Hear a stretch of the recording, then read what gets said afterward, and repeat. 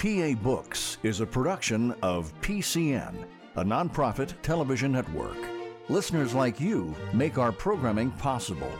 To learn more about PCN's mission and to support PCN with a donation, visit PCNTV.com. This link and others can be found in our show notes. We appreciate your support.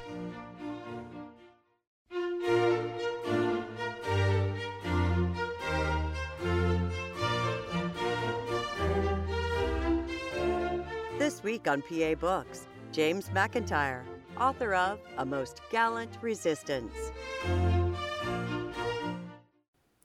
James McIntyre is the author of A Most Gallant Resistance, the Delaware River Campaign, September to November of 1777.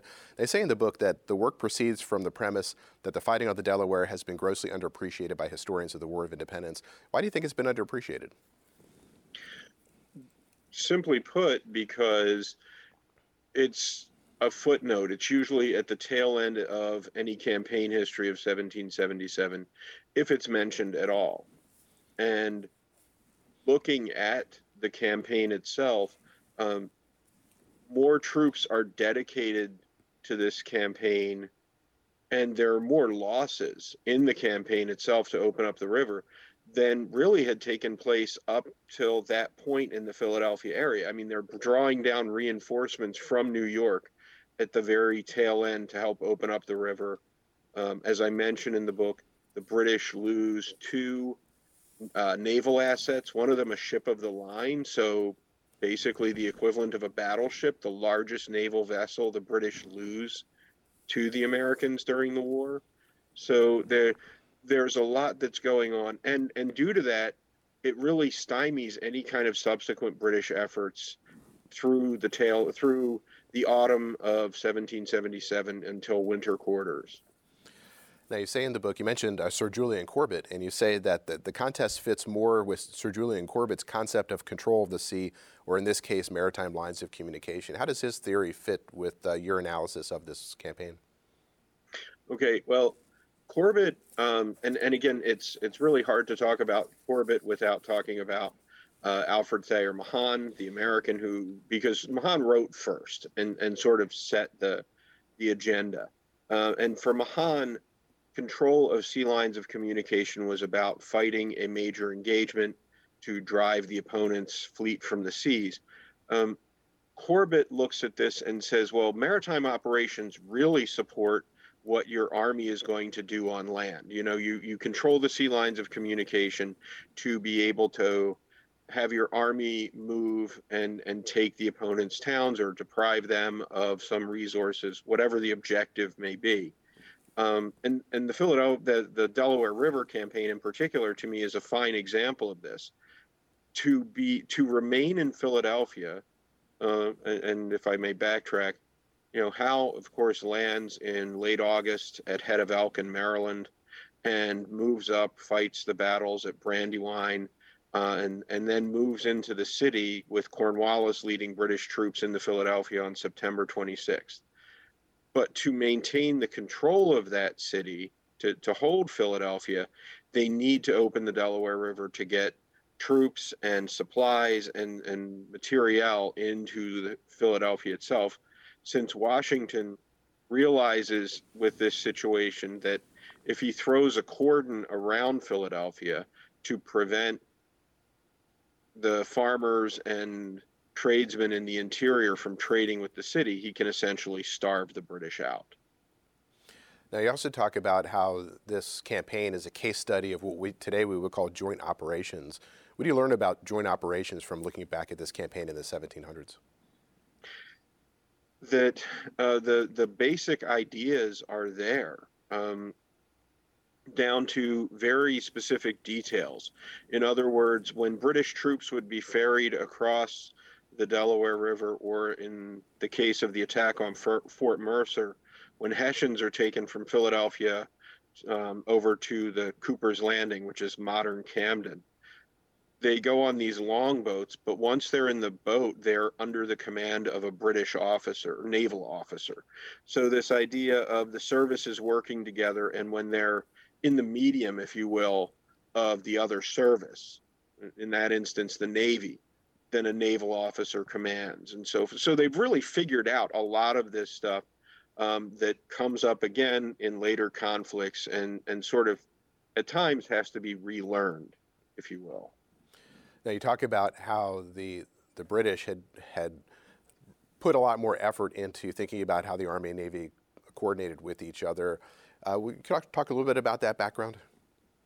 Absolutely. So, and actually one of the great enigmas of the 18th century, this gentleman, Thomas More Molyneux, who served in the British Army during the 1730s, 1740s, and then retired and noted during the 7 Years' War how when the British are launching raids against French-controlled islands in the Channel in Europe, that they've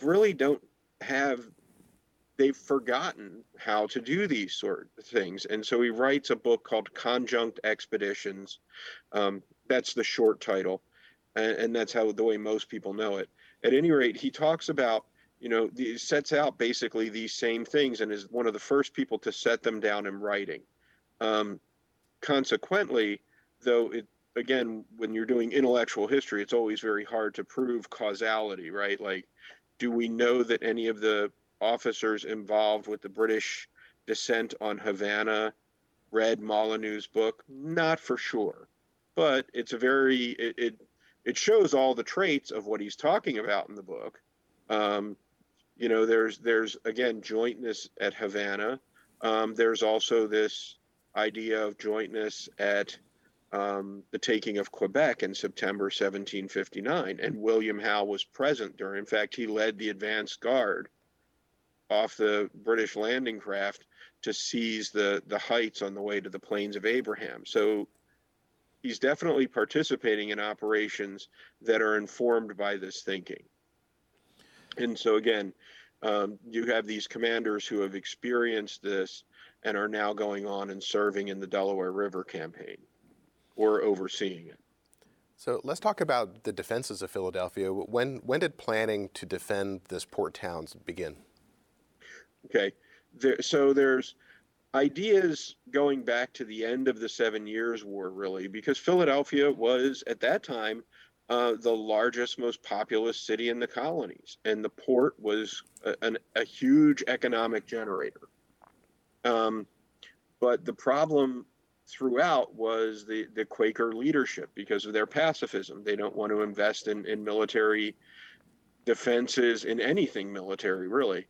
But once, there's this internal revolution in Pennsylvania, and specifically Philadelphia, that coincides with the revolutionary movement. And as the party that's going to support the protest against British policy becomes ascendant, there's really efforts. And so the real actual practice or practicality of this starts in 1775. They start talking about, getting together these defenses of some kind. There's a Supreme Executive Committee and a Council of Safety in Philadelphia that ask for designs for river defenses, and that's where they come up with the Chevaux de Frise, eventually a gentleman by the name of Robert Smith. And I emphasize that because Benjamin Franklin is often credited with these. He did not actually come up with the design. He did give them the name. At any rate, there are these sunken obstacles that by fall of 1775, they're constructing in Gloucester, New Jersey, and towing out into the river and sinking. And the basic idea is it's a large wooden box that would hold 20 to 30 tons of stone when filled, and then would be lowered to the bottom of the river.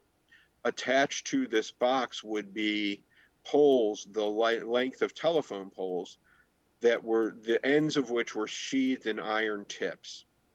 These iron tips would be about 6 feet below the water line. So as a ship coming up the river, I like to make the analogy that it's the same principle as if someone tries to get out of a parking garage without paying the fee.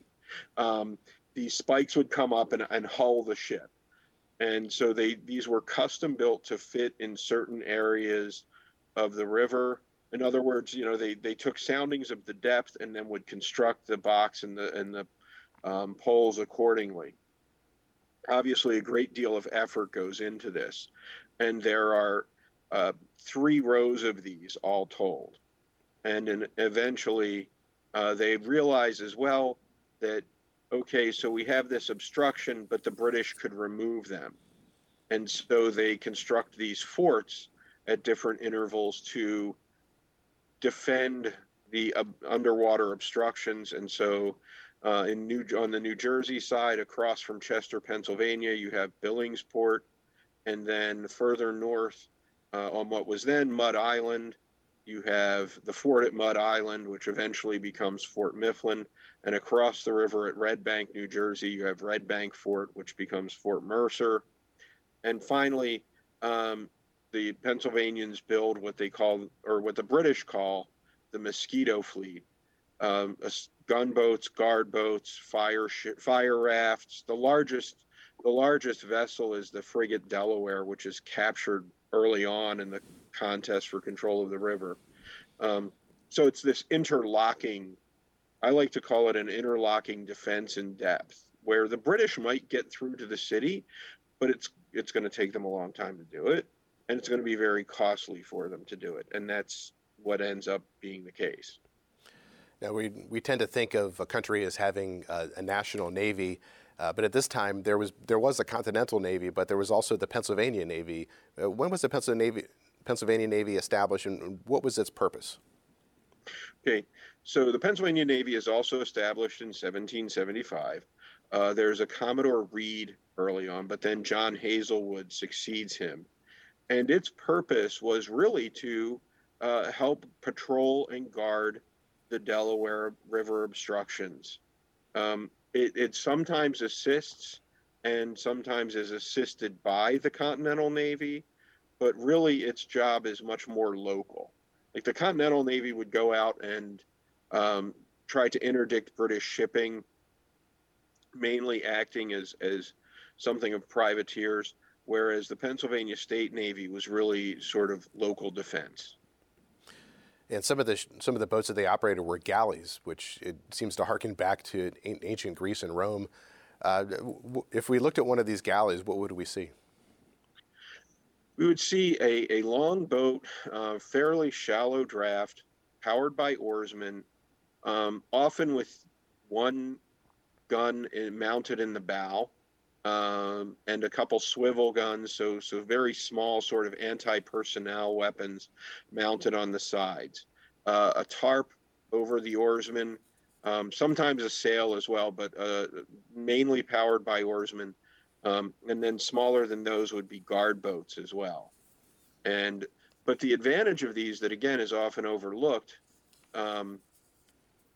by both sides and by later historians is if you look at the Delaware River area, there's all these creeks and subsidiaries that branch off. And so what these vessels could do would be engage a British vessel like a frigate. And then when they get in trouble, these guard boats and galleys can just run up a river and the British can't follow them because the draft is, unless they, want to run the risk of possibly grounding. Now, they also had fire rafts. How would they have used those? Okay, the basic idea was they were in chains, and so they would be, and a chain it would be about 4 fire rafts linked together, and so these would be towed out into the river by one of the galleys or a larger vessel, and then there would be skeleton crews that would stay on the fire raft as the current took it down. And this is really dangerous work, and it's very delicate work in that the rafts contained all sorts of combustibles and then explosives. And so the idea was to start a fire on the raft that eventually will spread to the powder and what have you. And the idea is that the raft should explode when it gets very close to the British vessels, thus hurling bits of burning wood and debris onto the British ship, hopefully causing subsidiary fires. Often in the Delaware River campaign, the crews are inexperienced. This is also really terrifying work. If you get it wrong, you're dead, right? Because you're stuck on a burning ship that's going to explode. So they would often ignite the combustibles prematurely and abandon, and then the British see this burning raft coming towards their ship and launch the boats, which would push it out of the way to either side of the river. So once the Pennsylvania Navy was established and these defenses were in place, so when was the first encounter with British naval forces? That was actually May of '76, and this frigate, HMS Roebuck, under Captain Andrew Snape Hammond, was patrolling in the Delaware Bay, and it and several other British vessels moved into the bay to replenish their freshwater casks. There's an alarm given because, again, another aspect of this defense network, from Lewes down in Delaware up to Philadelphia, they had a series of alarm guns. So like a 1-pound cannon. It's not going to do any damage to anything, but it will make a lot of noise. And so as they hear the guns starting in Delaware, making their way up the coast, it alerts the vessels of the Pennsylvania Navy to get their crews on board and come down for this alarm. It also informs the garrisons of the forts. Now, I should mention, manning the Pennsylvania Navy vessels was a perennial problem throughout this time. Likewise, the forts often have few, if any, people garrisoning them. It's a major problem, and oftentimes when, say, in 1776, just before Trenton and Princeton, when the Continental Army is in the area and they need reinforcements, they'll pull whatever troops they can out of those forts to reinforce the main field army. It's not until August, really October of 1777, that Washington puts together how significant a role the forts could play. At any rate, getting back to the question, so May 1776, these British vessels come up the Delaware River, and the guard boats and mainly the guard boats of the Pennsylvania Navy come down and engage them. However, they start their cannonade really about a mile or better distant, so many of their shots fall short, and the problem then becomes that these ships don't really have a large supply of ammunition, so they have to turn back. They come down the next day. There's a longer cannon duel with the British, and it's really interesting because later on, when the British return to the Delaware River, many of these captains and commanders just, laugh and snuff their noses at the Pennsylvania Navy. Hammond is the one saying, I don't discount them because we have really good documentation that for a few days after this second engagement, the carpenters on the Roebuck are busy repairing significant damage that they inflicted. They're pulling cannonballs out of the side and patching the holes so she's seaworthy again. Now, how did the Pennsylvania Navy respond to this? Did they think that they had done a good job? There's controversy. On one hand, the naval vessels, yes, have some definite. The crews and the captains, they're quite aware the first day that, okay, yeah, we really didn't do so well. We kind of fired prematurely, and again, it's their really first engagement.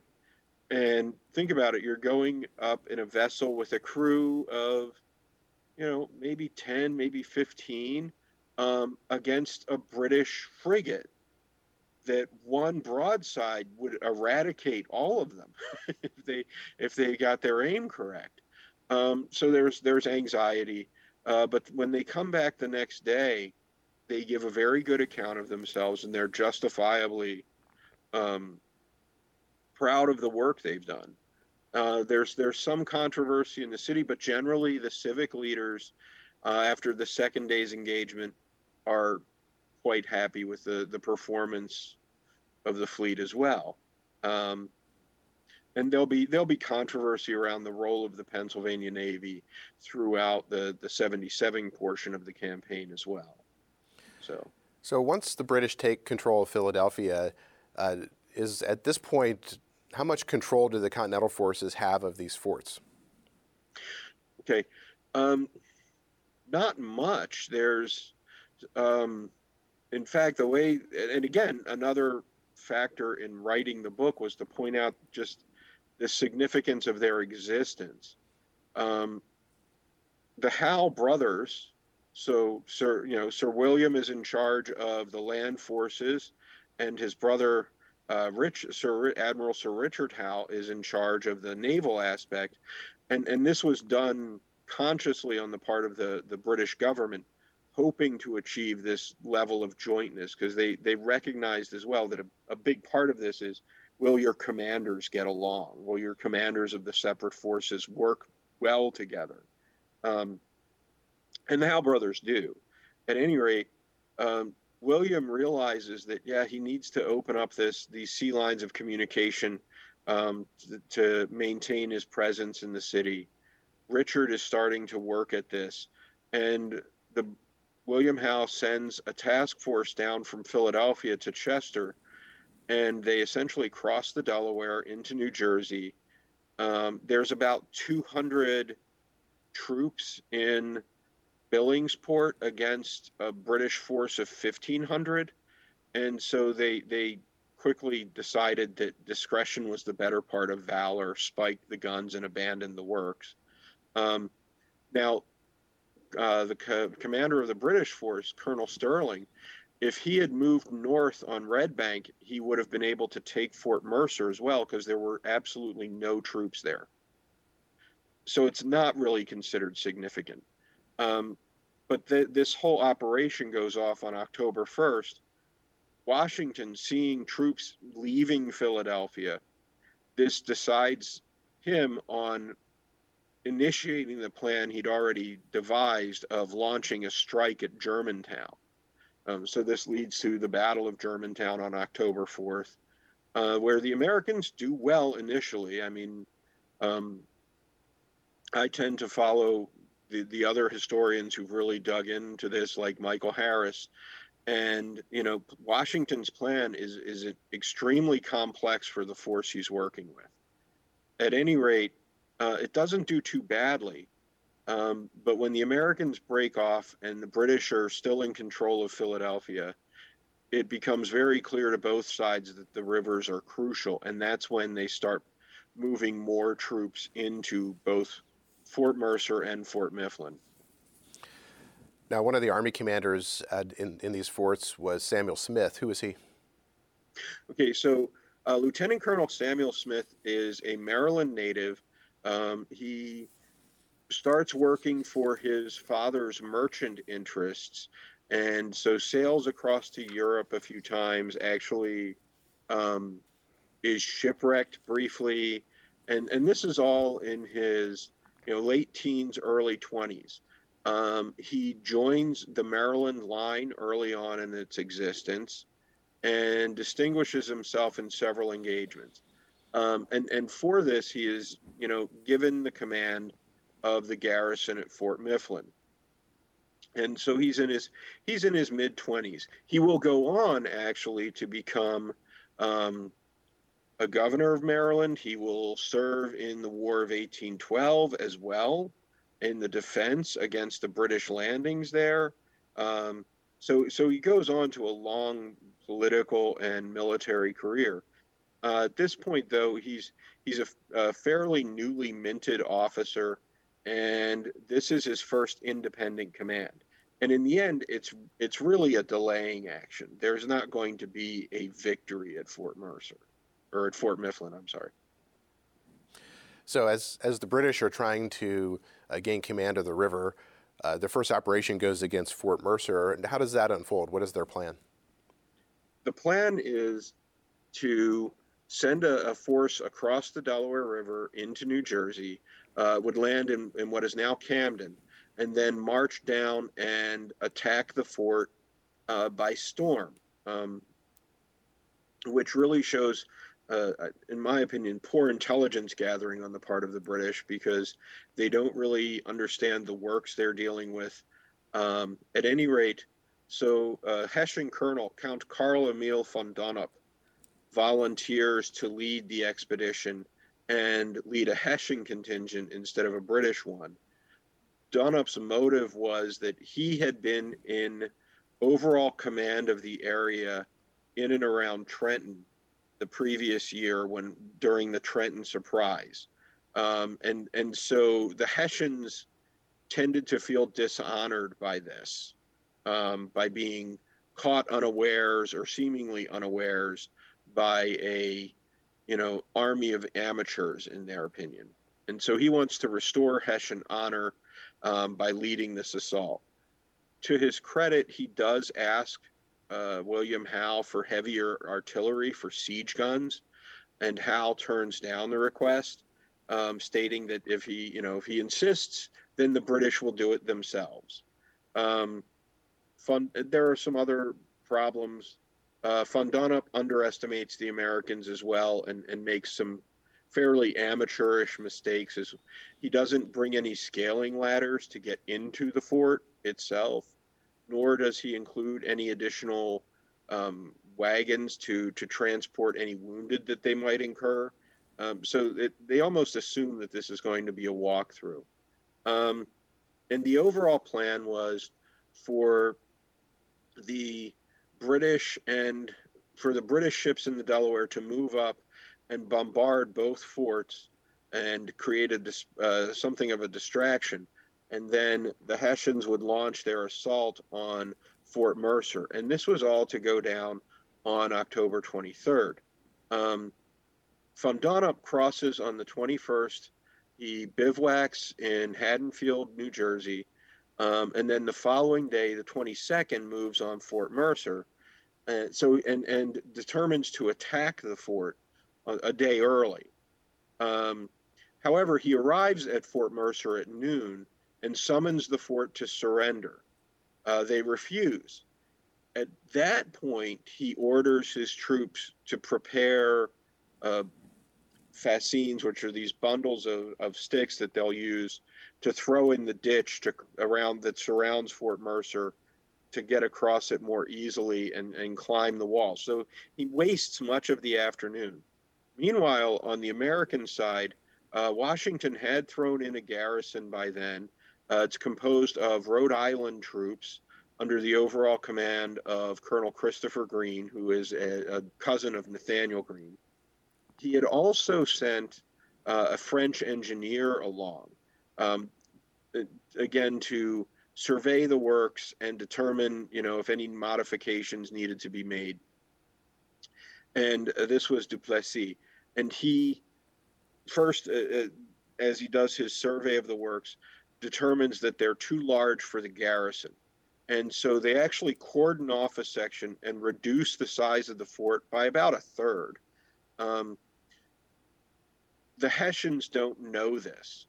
And so they actually launch 3 attacks on the fort simultaneously, though one of them goes off early. The attack that's going to come in from the north jumps off early, and that's the portion of the fort that had been abandoned. So they get up and over the outer wall, or what is now the outer wall, and get into this abandoned interior, and then start moving across. And as they move across this open area to storm the inner wall, much of the garrison deploys there and just hammers them with fire. This was an attack that Von Donop himself was leading. He is wounded. His men are driven back. But it also gives the garrison time to redeploy and meet the other assaults. End result is that well over 300 Hessians are killed or wounded, including the commander. And they are sent back. And again, it's, they're tying what wounded they can recover onto artillery caissons because they have no other transport to get them.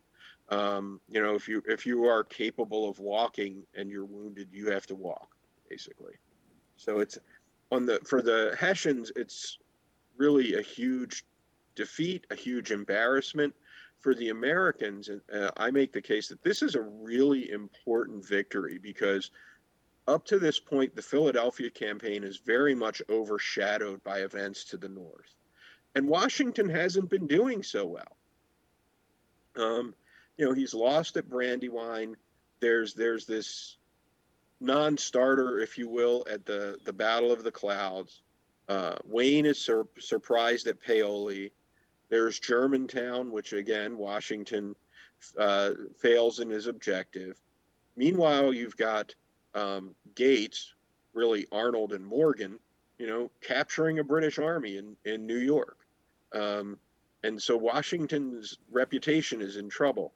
And it's also clear to Congress, one of the things I mentioned, their Committee on Foreign Relations, because they're meeting in York in Pennsylvania, they know the details of Red Bank much more quickly than they know the details of Burgoyne's surrender at Saratoga. So it's really kind of ironic. There's this very detailed report of the Hessians being driven back, and then the next day, when the fighting at Red Bank starts, right, the ships in the river hear the firing and they think, oh, we're going early. So the ships move in close and start firing on Fort Mercer and Fort Mifflin. They're too far away from Fort Mercer to really do anything. However, this is when HMS Augusta gets stuck on a sandbar. They try to refloat it, but it doesn't go so well. And so she's stuck through the night. The next day, the gunners at Fort Mifflin realize the ship is grounded, and so they concentrate fire on it. And around 10 o'clock, a fire breaks out that quickly spreads to the main powder magazine, and the Augusta explodes. The HMS Merlin, another British vessel that was coming to Augusta's aid, catches fire and grounds. And so the British actually burn the Merlin to prevent it from falling into American hands. So there's this repulse the one day, and then the next day there's the loss of Augusta and Merlin. And there's a very detailed report in the correspondence that goes to France of all this. And then this mention, and something big happened in New York, more details later. But what to me was very telling, they actually include at this end of the paragraph on the fighting in the Delaware, be sure to use this information to our advantage to impress our allies and depress the spirits of our enemies. So make a big deal out of this in the news media in Europe. So they were quite aware of the value of this. We'll be back in a moment with the PA Books Podcast. Enjoying this podcast? Please support PCN with a donation at pcntv.com. This link and others can be found in our show notes. We appreciate your support. Now, as we talked about, one of the themes of the book is this relationship between the Army and the Navy. So how did the land forces at Fort Mercer, who were defending the fort, collaborate with the Pennsylvania Navy during this period? Okay. And yeah, that again, there's a lot going on at Fort Mercer and through this campaign, which made it a very, very rich study. But they actually do raise signal flags, and some of these galleys come in, and they're very good Hessian accounts, and quite a few of them. I actually didn't include everything I have in the book, mentioning that these vessels were coming in and lending artillery support, firing on the Hessian columns as they're moving to attack Fort Mercer. And so they play a role in that defense. In addition, they routinely went down and lent what aid they could to Fort Mifflin, and would attempt to, add their own fire, such as it was, on the British ships in the Delaware. as far as the service relations went, there is a lot of tension between Colonel Smith and Commodore Hazelwood. Samuel Smith was often accusing the Pennsylvania Navy of not doing as much as it could to aid Fort Mifflin. And in fact, when Washington sends more troops into New Jersey under Brigadier James Mitchell Varnum, one of the instructions he gives him is basically, see what you can do to smooth this out. We need to make these forces work together. Use your best judgment and act accordingly to kind of reduce this controversy between the commanders.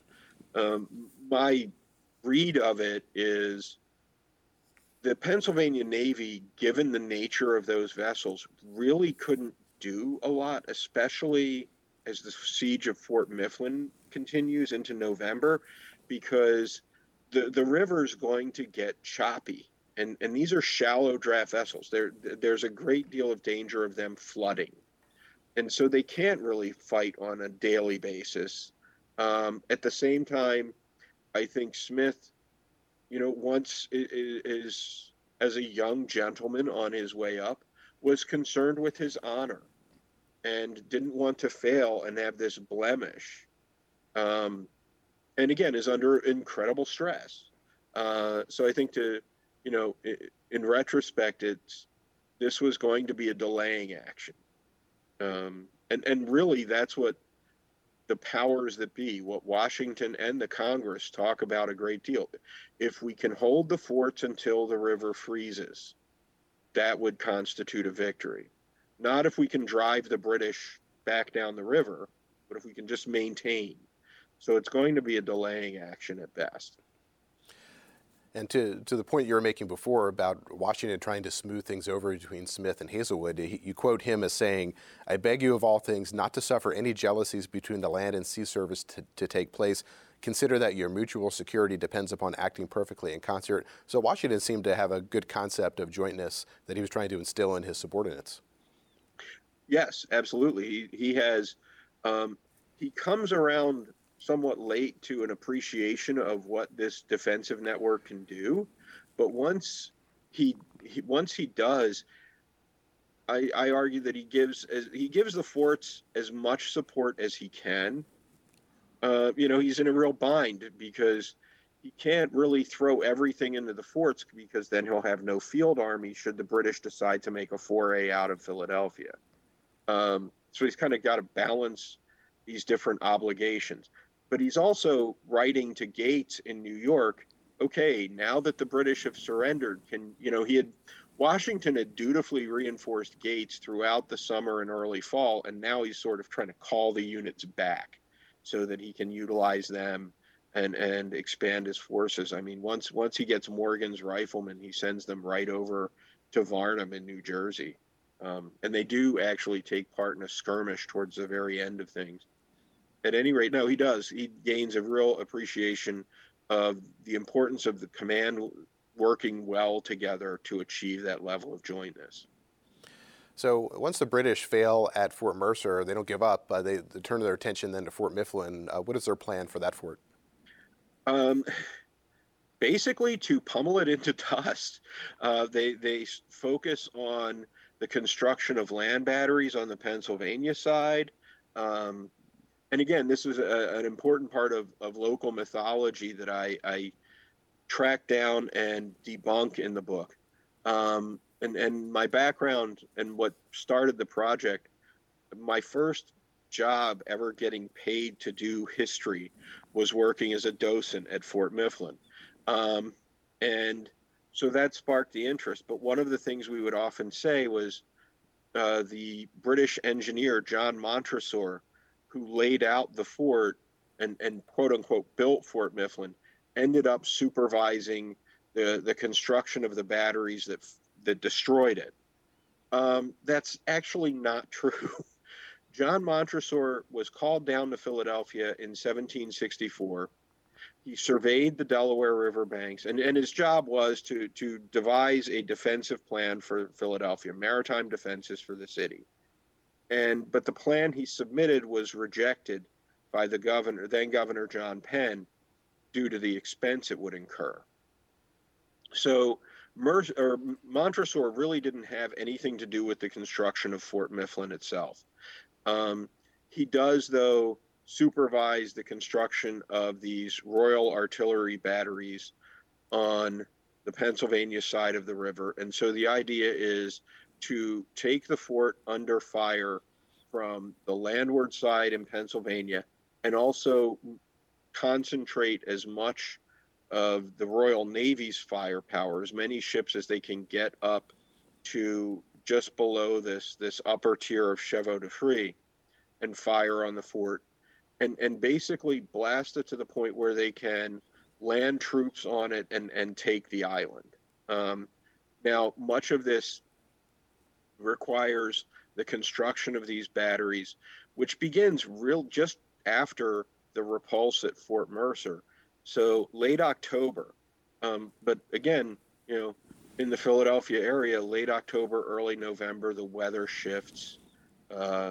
The tides in the river, as I mentioned earlier, it becomes more choppy. The weather is bad, and there's a lot of rain, there's a lot of wind, and so they're digging entrenchments, and they often flood.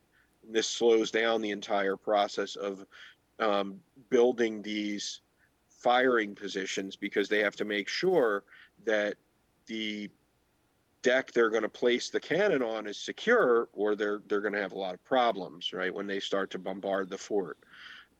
Everything isn't really in position until mid-November, and then the British unleash a pulverizing bombardment of the fort. The count of guns that I tended to see the most, 350 guns between the ships, the Royal Navy ships in the river, and the firing positions on land. So it's basically the largest cannonade in North America prior to Gettysburg, all concentrated on a fort that had one stone wall facing downriver, and the rest was mostly wooden palisades. So you can imagine the damage that they exacted on this. And in fact, it's that night. Smith by then had been wounded and evacuated. They actually did a call at Fort Mercer for volunteers and for someone to assume Smith's command over the fort, and Major Simeon Thayer of the Rhode Island Regiment volunteered, and so he's actually the last commander, and he's the last one out, if you will. But that night, they again, they abandoned what's left of the works. They set fire to whatever was still whatever they couldn't take that the British might find useful. They leave a lot of their dead behind, because there simply isn't the ability to evacuate them. And they get to, take the remainder of the garrison across to New Jersey. Now, what was the role of the Pennsylvania Navy in this fight? The Navy will come down, again, when it can, and lend whatever fire support they can to the fort. In other words, these small ships will come down and really stay just above the Chevaux de Frise and fire on the Royal Navy vessels, expend whatever ammunition is in their racks, and then withdraw. So again, there are a lot of limitations on what they can do, but they repeatedly play a role in the defense of the fort. Whenever they can, tides permitting and weather conditions permitting, they will come down and fire. Another big problem by this point is with the conditions in the fleet being what they are, there's a great deal of desertion. There are, in fact, a couple of these small vessels that go over to the British side. Okay, their crews just abandon the Americans and go over to the British. And so they're actually they've got some Continental Navy ships that are further up the Delaware that were under construction. And so the crews that were there, they try and get drafts of them to fill out the crews of the Pennsylvania Navy vessels and so forth. So it's becoming more and more difficult for both the land and maritime forces to defend the forts. Now, you say in the book that the tension between Smith and Hazelwood contributed to the loss of Fort Mifflin. How so? Well, again, there's Smith honestly spends a lot of time telling Washington about how Hazelwood is not supporting him, and sort of blaming Hazelwood for things that aren't going right, as opposed to talking directly to Hazelwood and trying to plan, what can we do? What can we do? And the part I found honestly kind of surprising in that was, as I mentioned earlier, Smith was an experienced mariner himself. He was no stranger to the difficulties Hazelwood would have been encountering in the river between the season and the changes in the river itself due to the season and so forth. I think they also this controversy between the two prevented them from working effectively together. And so, could they have held on to the fort longer?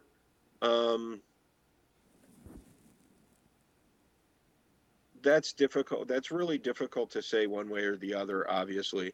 But I don't think it aided in the defense when the commander of the land forces isn't talking to the commander of the maritime forces directly. Instead, he's going through Washington, who then has to go, Washington will write directly to Hazelwood. And much of the correspondence between Washington and Hazelwood is trying to smooth over, like, look, don't take him too seriously. I know you're doing the best that you can. Keep up your good. Washington is really sort of, if there's anything more you can do, like, he very much is supportive of what Hazelwood is doing, and at the same time will say, but if there's any more assistance you can lend to these forts, please do. So he really kind of takes on the role of coordinator of these defenses. So this defense system was a system, and with different forts supporting each other in the Navy as well. So once one fort falls, such as Fort Mifflin, how does that affect the entire system of defense? Right. So once at that northern end, if you will, Fort Mercer's role is really as a conduit for troops and supplies to get to Fort Mifflin. So when Fort Mifflin falls, there's really no further reason for Fort Mercer to be garrisoned. It's kind of it's a post hanging out there on the extreme flank of the Americans that would be a very tempting target for the British. So, and again, it would be another loss for the Americans if the British take it. And so instead, once Fort Mifflin falls, the determination is made to abandon Fort Mercer, which is destroyed, it's blown up, and the garrison retreats eventually back to White Marsh, where the main Continental Army was camped at the time. So these two forts are not that far from Philadelphia. Were people able to watch some of these battles taking place?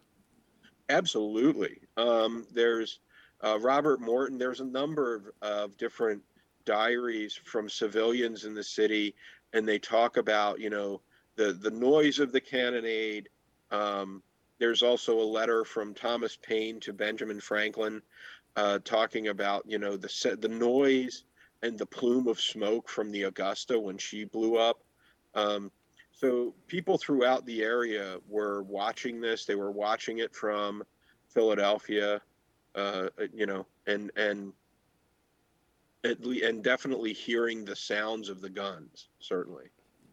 Now, we've talked about some of the bigger battles that were part of this campaign, but throughout this period, the Pennsylvania Navy was engaged in raids and harassment, and you've mentioned some of those throughout the book. Can you just kind of give us a sense of what that type of harassment work would have been like?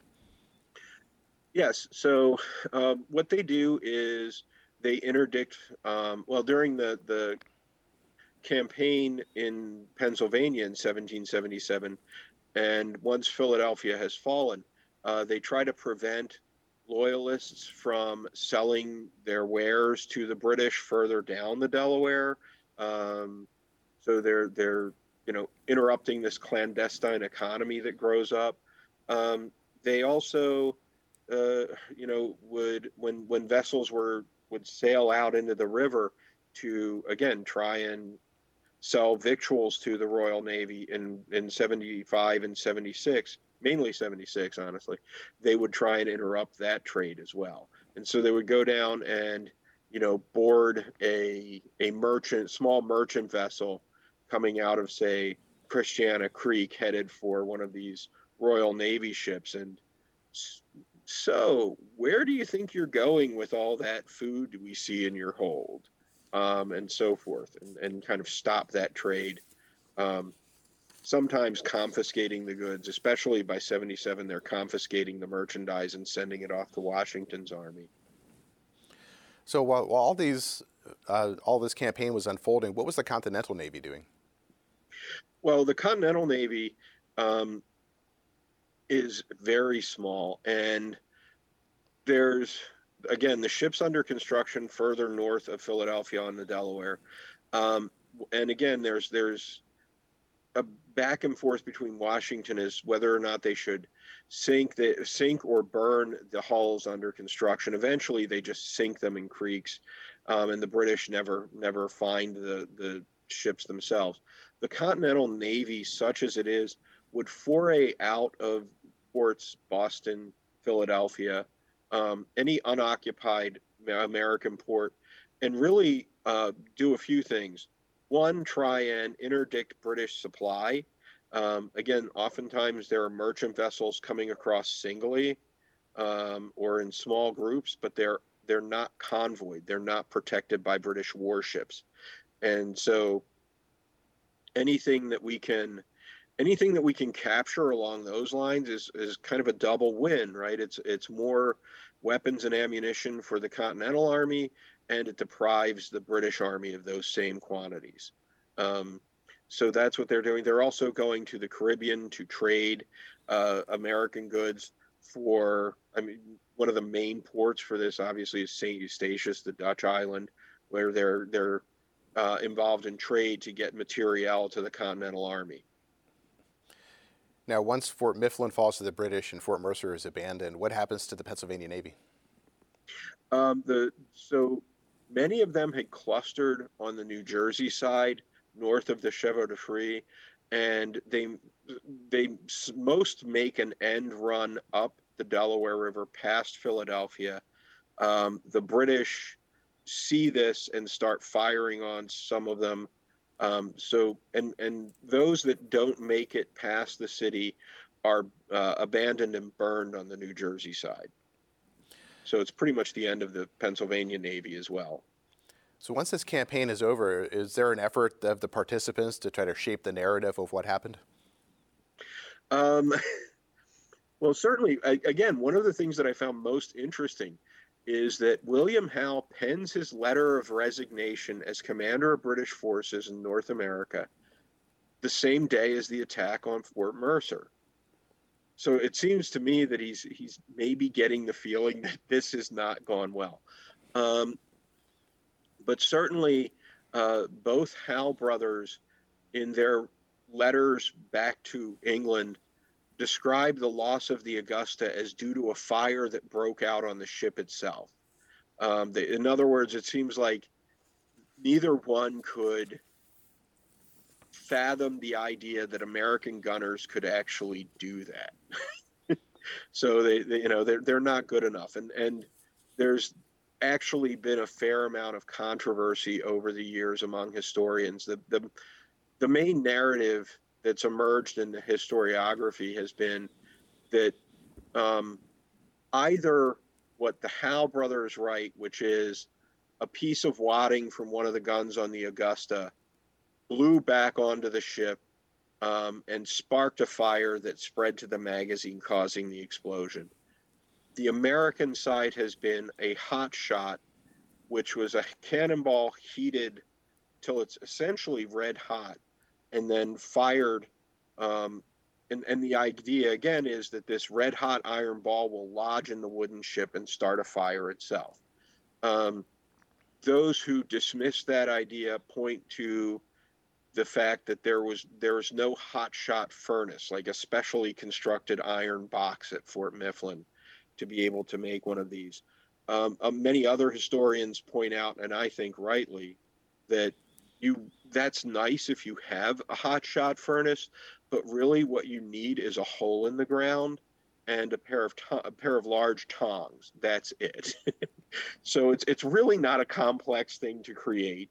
And there's a lot of evidence that sort of exigency of dig a hole, create a really hot fire, heat this thing, and then just drop it down the tube is done. It's done over here. It's done in Europe. So it's not like this was an unknown practice. So what do you hope people today take away from understanding this campaign in terms of understanding jointness in maritime operations?